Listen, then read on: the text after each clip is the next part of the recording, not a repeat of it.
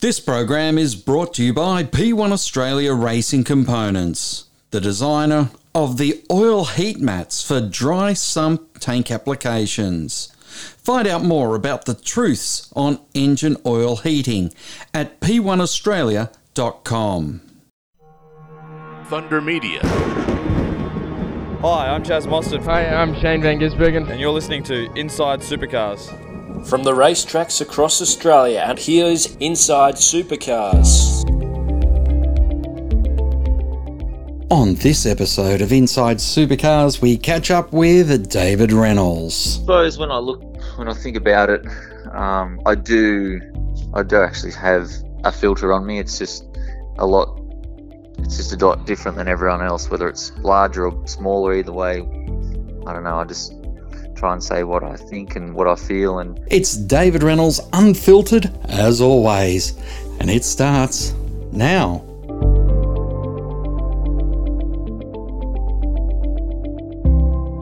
Welcome to Inside Supercars. It's been a big year for a lot of people, but it's going to be an even bigger year for David Reynolds as he moves team once more. Unfortunately, he's decided to go to a new team for 2024. But David, you have done the best sign-off possible and probably the opportunity to do it again. David is in Grove Racing, had a great weekend at Service Paradise. That was a terrific win, David. Yeah, thanks, Tony. Thanks, guys. Thanks for having me. It was sort of on the cards, I think, the entire year. We just we've been on the wrong brand, I suppose, to really have a crack at winning. So I think that's the first time all year that we've actually had, a semi-even chance to win. And, I kind of felt that in the first race after finishing third. I could see the winners just in front of me, which is Waters. I'm like, oh, he's in a four. That makes it a bit easier for me to win. And the next day we made a change to our car, and it was brilliant. And, honestly, it's been a combination of the last few events and, our setup philosophy and what the engineering guys and the mechanics have been able to do. So, the shitty part of our sport is you put the same effort in to come 10th that you do first. Just sometimes you win, sometimes you don't. So it's a bizarre feeling. And of course, as you know better than me, because I've never been a race driver, that you do more losing than you do winning. But when you win, you need to enjoy it fully. Just give us some inkling of not what you actually changed on the car overnight, what Alistair came up with as that thing, but the thing that gave you that little bit extra. Was it a front end change, a rear end change? What was it that gave you that little edge? We do a lot. If you look at it, you lose a lot more races than you win in our sport, and that's because many reasons, but there's a lot more competitors. Say on a football team, if you're playing, or a cricket team, if you're playing one other team, you got a 50% chance of winning. In our series, there's 25 guys, so you got like a 4% chance to win just based on numbers. And then you got to take into consideration that some cars and some teams actually probably can't even win because they're not resourced enough. They don't have the right engineering guys, the mechanics, management. There's a whole list of things that go into a team that enable you to win. And that's why you always see the same teams win, year in, year out, because they've got the smart people behind them driving the ship. We made a little change to our car. My car wasn't sharp enough in the Saturday in the race, and we made it much sharper for the race. And that was a front and rear sort of thing. And it worked really well, and that was enough to give me the win. But in the race, it was kind of funny because with our race is broken up into 3 stints. So every time we start the race, we come in to the pit stops. That's 1 stint, and then we go out again. That's stint 2. We come in, put new tires on, go out again. That's our 3rd stint. My first 2 stints were brilliant. My car was like really, really competitive. And in the last stint, something went a bit funny, and it was really, really, really hard to drive and wasn't making the same grip. And it was understeering really bad. And I'm actually surprised I won because my car wasn't that good in the last stint. But if I had the car in the first 2 stints, I think I could have won easily. But I had to fight for it at the end. I mean, you're a driver that stands out in the pack because your personality comes through very strongly, and without, as they say, pissing in your pocket, so to speak. It must be very heartening to see such warmth from the crowd, because I'm sure you must feel it towards when you do, and there is a great warmth towards you, David. Is there? Well, that's really good to know. No, I don't really feel that or see it. It's, you know, I'm so happy and so high that you sort of blocks out all that, large exterior parts, and I'm just focused on, how happy I am to win and how happy the team are around me and how much effort they put in. And because really at the end of the day, they put in a lot more hours than I do behind the scenes. So even though it's myself up there on the podium taking the trophy, it's mainly felt in me by all the team around me, because that's really who put in the hard yards at the end of the day. I like to say I'm just the organic component that steers their ship around the track, and sometimes we come out on top. Most of the time we don't, based on our sport, but we win together, we lose together type scenario. But it's I just like to do fun stuff. Celebrations or podiums are quite boring by most people, so I like to muck around and have a good time and make people laugh. And I'd like to think everyone else enjoys it. Some people might not, but I don't care. I'm the happiest person in the world after winning a race, so nothing will ever bring me down. Were there any ramifications from the fire extinguisher at the Gold Coast? Not honestly, nothing. No, I was expecting something, but I haven't heard anything yet. So it's been a couple of weeks, so it's game on. I like to say, it was really spur of the moment. I had no idea I was going to do it, but yeah, that's what we got. We'll have to run the different types of fire extinguishers with you, so you make sure you pick up the right one next time. Yeah, well, I was that happy and high, almost high as a kite, that I forgot that it was a water one. I was expected a CO2 one. It was going to be a big smoke show. It'd be really cool, and no, it wasn't at all. It was really lame, but oh well, I made fun of it. That has been an interesting thing about your attitude to a race weekend, is you're trying to make it an enjoyable time for everyone there, and some of the people, as you said there, have been spending massive hours to get to the racetrack to put your car together, and then sometimes have to spend massive hours at the racetrack preparing it for the next day's racing or the weekend's racing. Yeah, exactly. Everyone looks at the end of the day, and majority of the population think the driver has the most influence on the car. I'm like, no, not at all. The team, the 35 people we have at the workshop, every individual person has the influence on our team and our performance over the weekend. Engineers, mechanics, everyone sort of, if the team's got good vibes, everyone sort of gels better and works harder, and everything seems to sort of flow on to the speed of the car. So I don't like to think it's just down to my performance. I like to think there's many other people, man and women behind me, that sort of attribute to that. And one of the things that I think is important is the fact that you speak your mind, and even when they're trying... It's good and bad. Yeah, even when they're trying to mute the drivers, you seem to still be able to say things. And how hard is it when you know that someone's looking over your shoulder? Big Brother, let's call him Big Brother for the sake of the exercise, is watching you and is, willing to ring up drivers and say, hey, that's not the party line. Yeah, that's sort of happened to me many, many times in my life, but I suppose when I think about it, I do actually have a filter on me. It's just a lot different than everyone else, whether it's larger or smaller, either way. I don't know, I just try and say what I think and what I feel, and some people agree with it, some people don't, but that's life. You're not everyone's going to agree with what you say or do, so there's no point worrying about those people because they're not on the same wavelength as you, so you're not even going to try and make them happy. But at the end of the day, mate, I I love what I do. I try and enjoy it. I try and make everyone else around me enjoy it, and that way, we can have a fun time going racing. There's no point being bitter or sour about a result that happened or something that happened on the track. The quicker you can get over it, the better your life will be, and the happier you'll be. So, we're competitors at the end of the day, and we will like be bitter about some things, but the quicker you get over it, the better it is. One aspect of your season that I know, have thoroughly enjoyed is having Matt Payne in the team beside you. And the great thing is that not only has he shown great speed, but he's also pretty obviously pushed you as well.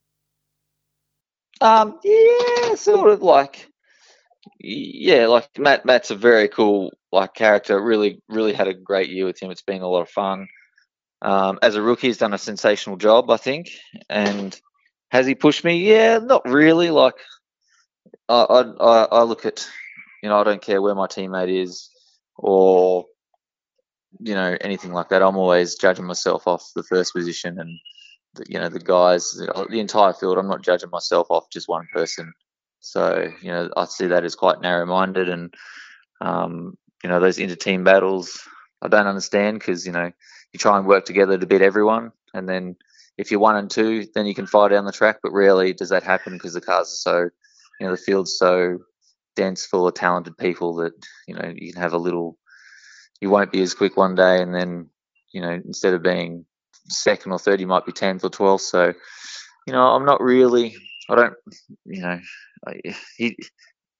I was trying to get him up to speed as much as I can. That way he can help with the setup of the team and all that sort of stuff. So I was trying to help him as much as I could to try and advance our performance. And it's really come on. He's really come on the last couple of rounds, as the same as our cars have. So, it's, the cars, no driver's better than the car, and no car's better than the driver. And that's how motor racing is, unfortunately.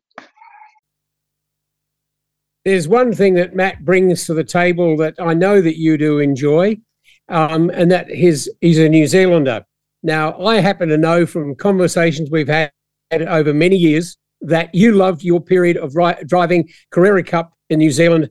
I don't remember what years they were, but I remember the joy. I was going there regularly as well, and the joy you had racing there against Craig Baird and all those guys over there. It was a wonderful time. I remember it so well. Yeah, mate, it was one of the best times of my life racing in New Zealand. I raced from 2008 to pretty much 2012, maybe 11 or something. And they run a summer season, and from October to April, I think their sort of season goes, and it was honestly the most fun of my life. They only did 6 or 7 rounds in their Carrera Cup Championship, but the team of guys I had there, the caliber of drivers were strong, and they really know how to have a good time. They want to win, but they more want to have a good time when they go racing. So that really suited my personality and who I am as a person. I just thoroughly loved it, and still speak about it and tell great stories. And I'm still friends with all the guys I was with then. So yeah, honestly, that was one of the best times of my life for sure. I remember it, and I was glad to have been there for it. And so you must be really enthused to be racing at Taupo. You would have raced there, I think, in that era. Yep. Taupo next year. I've raced there once before. Very, very, very cool track. Very tricky. Most New Zealand tracks have a knack to it, and they are quite difficult. And that's why I think most of the New Zealand drivers are quite good, because it makes you think as a driver. But I'm really looking forward to going there. It's a fun place, good track, and it's good that we go back to New Zealand, because a large portion of our fan base are New Zealand, because in New Zealand they don't have many sports. They've only got rugby and motor racing. And they've got Murph sort of paved the way with supercars, I think, and he was one of the best, most famous New Zealanders around. So yeah, it's really cool to go to New Zealand. Every time you go there, it's an unreal place to be. David, you've now had a chance to work with another David Cauchi. Yep. How have you found his approach to motor racing? Cauchi, I really rated him. He's a really good guy, really fun to be around. good sense of humour, but like just really, really focused and really headstrong on winning, and that sort of breathes itself through the entire team. So, there's no compromises is his thing, and that sort of washes over the entire team, and everyone sort of has that ethos going into the races. They can't compromise. It's all about crossing the T's, dotting the I's, all the fine details, everything like that. And that's probably something our team needed. And, he sort of brought that within himself, and it's been a good change. Are there many people at your new home in 2024 that you've worked with before? Yeah, so I've worked with a lot of the guys from Team 18. Obviously, Winterbottom, they're the main driver on the other car. I worked with Dennis before in Erebus and got a really good friendship and relationship with Dennis still to this day. Crust, Richard Holloway, the engineer. Mitch Croak, I've been around the game a long time, so I know a lot of these guys, but I'm really looking forward to it. Obviously, I know Charlie. I was at Ford Performance Racing when he was there on the other side of my garage, so spent a lot of time with him. I'm really looking forward to joining that team and see what we can do in the future. Do you know who's going to be by your side there? No, I've got no idea yet. So it's really down to the team, and I'll worry about that next year. I'm trying to just focus on Adelaide, which is this weekend, and then I'll start worrying about. So what can you do for AE? What are you going to do for Alistair as he and you end a very long partnership? I don't even think my marriage went as long as your relationship with Alistair. Yeah, it's going to be sad to see Al go, but you never know. We might work together at one stage again. I love Al. He's just one of the best people on the planet. He is just my calm in the storm type person. When I'm all flustered and pissed off, or I'm starting to get a little bit not confident in myself, he sort of reassures me and everything like that. So he's the perfect person to have in my corner, and we've had a really good relationship, a really good successful partnership over two different teams. So yeah, it's going to be sad to see him go, and I'm a little bit jealous of the next person that's going to get him, because I know how good he is. Well, let's just look on next weekend, because it's a very big one for you and your team that you're going to and coming from. The similarities between the street courses of the Gold Coast and Adelaide, very different in many, many ways, but there are similarities. Obviously, turn 8's the big difference, and that long, long straight. So tell us, how do you tackle the Gold Coast, winning there and then taking that speed to Adelaide? Yeah, so obviously the Gold Coast and Adelaide are two street tracks, but when you set your car up, I think they're quite different, because Adelaide's just had that resurfacing job. Was resurfaced brand new last time we raced there. So and the surface at Gold Coast is pretty old. So that's one fundamental difference between the two tracks. Corners are quite similar, except for the turn 8. There are a few extra faster corners at Adelaide. So turn 8's one of the scariest corners of your life. I've seen big crashes there in my time, which is not good. I've been in a couple, which is not good. But the fundamentals are, it is a street track. There are bumps, and you'd think that the setup would translate. So we've got a meeting this week, engineering meeting, about all that stuff. So I don't think much will change in our car, and we can roll out and try and tune it from there, just based on the track and the day and whatnot. So even though the tracks are similar, you still got to tune for the day and for the time of day, and for the track grip itself. So the track grip changes over the weekend. More rubber goes down. The car does have different characteristics day on day, and you need to think ahead and really think what's going to happen, so to change your car to do that. So there is a lot that goes into it, and I can't wait to get there. It's going to be fun. It's, that time of year, it's the last race. It's end of school type feeling. It's warm. It's going to be hot, and it's going to be a tough race because it's a tough place to be. Well, David, thank you very much for joining us inside Supercars again. I know Craig and myself, and I'm sure many thousands of people will be looking forward to seeing you having an absolutely wonderful weekend around the streets of Adelaide. Look forward to seeing you in person, and all the very best as you farewell to both Grove Racing and Penrite. Thank you very much for having me. See you, boys. Have a good day. Inside Supercars is produced by Thunder Media. Tune in next time for more, or lock in the podcast on your iTunes or mobile device. Search Inside Supercars. The views expressed on Inside Supercars, including the panellists and guests, do not reflect the views of the network, Thunder Media or Sport Radio. Any publication or rebroadcast of the show without the expressed written permission of Thunder Media is strictly prohibited.